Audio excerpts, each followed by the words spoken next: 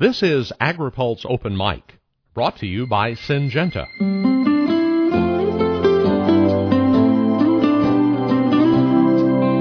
More than 27,000 people in over 90 countries helping the world's farmers grow more from less, protect the environment, and improve health and quality of life. See all they are doing at Syngenta.com. And now, AgriPulse Open Mic.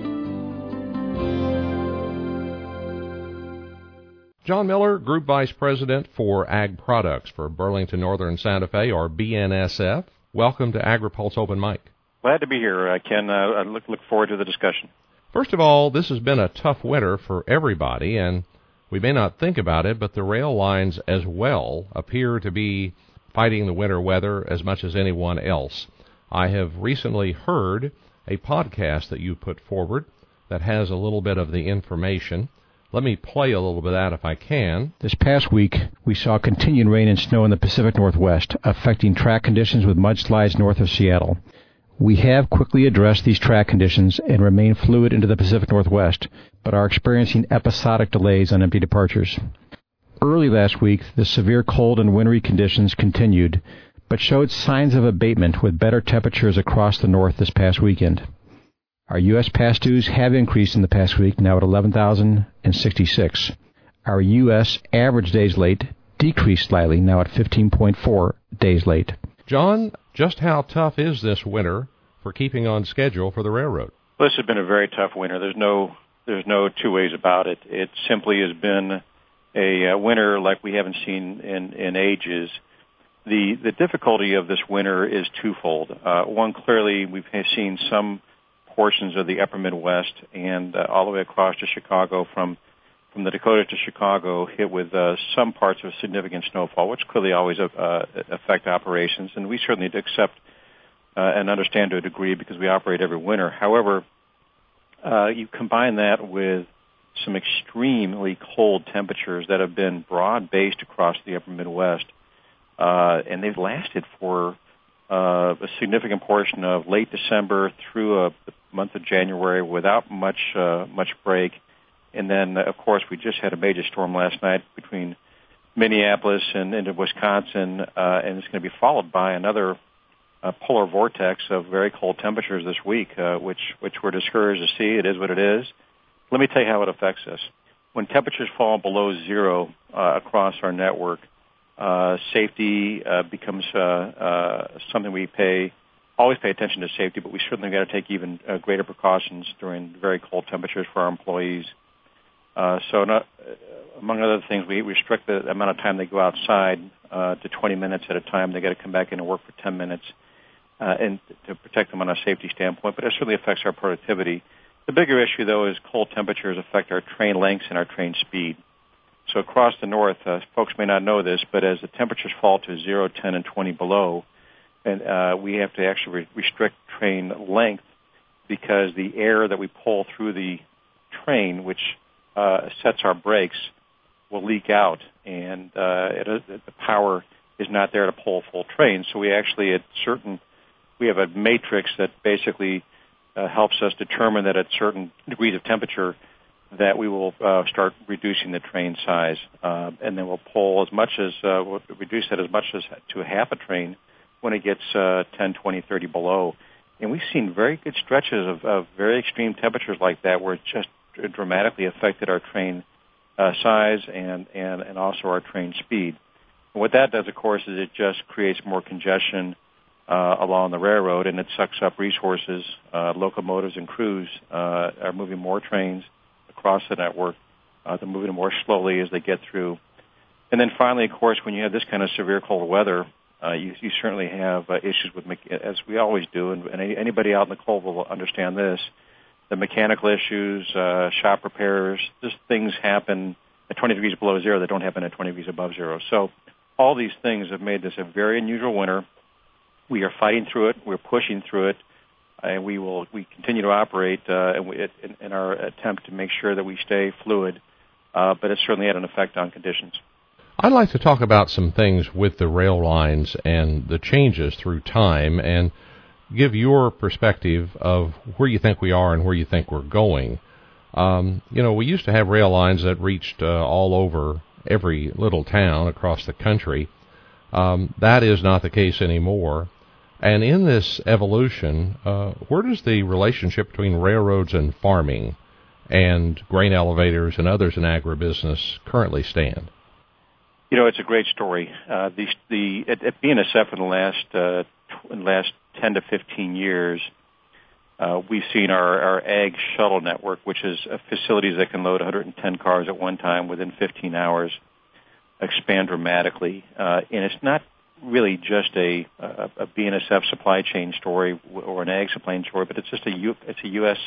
supply chain story that allows what we believe is the right economic and efficient solution to move trains the most efficiently from origin to destination to allow the U.S. farmer to be competitive economically, to be competitive overseas in the most effective way. And this is dovetailed very nicely with the dramatic increase in yield improvements across the farming network. So we've invested a lot of money at BNSF to expand the network, to maintain the network, to help develop this ag shuttle network.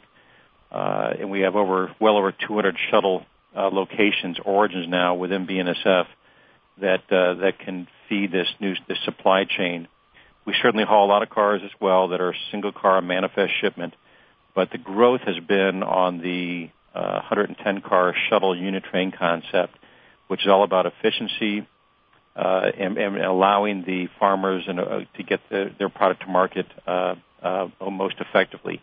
And again, against a backdrop of rising yields, this has been seeing the rise of the farming sector as it's tied to the sort of ag supply transportation chain. It's been quite honestly very, very effective. Now, I would tell you this year, since October, at BNSF, what we consider best-of-class service has not been best of class because of tremendous growth across BNSF and all four business sectors last year, combined with a very strong capital maintenance program, and then, of course, the weather. Our service has not been up to our customers' expectations, nor to our own. And we know that, we understand that, and we're working very hard to get back to the level of service that all of our customers expect from us. Well, one of the concerns of agriculture is competition among rail carriers, and BNSF is a recent merger, UPSP is another, and shippers who are along your lines say that the government has really allowed mergers to the point there's very limited competition and few choices for them, and they believe that results in higher freight rates. Would you have a response to that? We just believe in competition. So even though there may be one rail line, this is particularly true of the agricultural network, even though there may be one rail line through one area, the corn farmer in Iowa competes with a corn farmer in Minnesota, competes with a corn farmer in Nebraska to similar destinations. So they're competing at the destination. So the BNSF and UP, for instance, in the West, compete very strongly together against each other because of the way the network is set up. So corn and wheat and soybeans and various products are all, frankly, very competitive. And even though one area geographically may only have one line through it, there's a lot of competition at the destination, which forces competition up the line. We are really just simply focused on providing the best service that we can provide. We are incented to move as much volume as we can. We want to do that with the best and most reliable service that we can, and that's how we kind of ring the bell every day at BNSF. John, tell me about this capital expenditure campaign. You've recently released $5 billion is going to be spent on what? Well, the $5 billion is a record spend for us, capital spend in 1 year. We spent just over $4 billion back in 2013, and that was a record year as well. The components of our record spend are several. The largest component is simply the maintenance of our track, and that is this year going to consume about $2.3 billion of the $5 billion. We're going to spend an additional $1.6 billion on locomotive, freight car, and equipment acquisitions. In addition, we continue to spend on money, which this year will be $200 million on continued installation of positive train control, or PTC. And then we have $900 million earmarked for terminal line intermodal expansion and efficiency projects. that is a big deal. That is clearly the largest we've spent on expansion-related capital ever, and it's basically driven by the growth of business on BNSF, and that's important for customers to understand that a significant portion of our spend is on just expand the railroad, double track, new sidings, increasing yard capacity where it makes sense. And from a farming standpoint, the really good news is that a significant portion of the expansion capital we're spending is around the agricultural area up north. So it's significantly centered on the Dakotas, North Dakota area where there is need for expansion, driven by the growth in North Dakota, and that'll take place this year. It's continuing actually what we did last year, and it'll continue for the next several years. You'll see a significant increase in spend in that area in order to just simply handle the growth that's coming at us.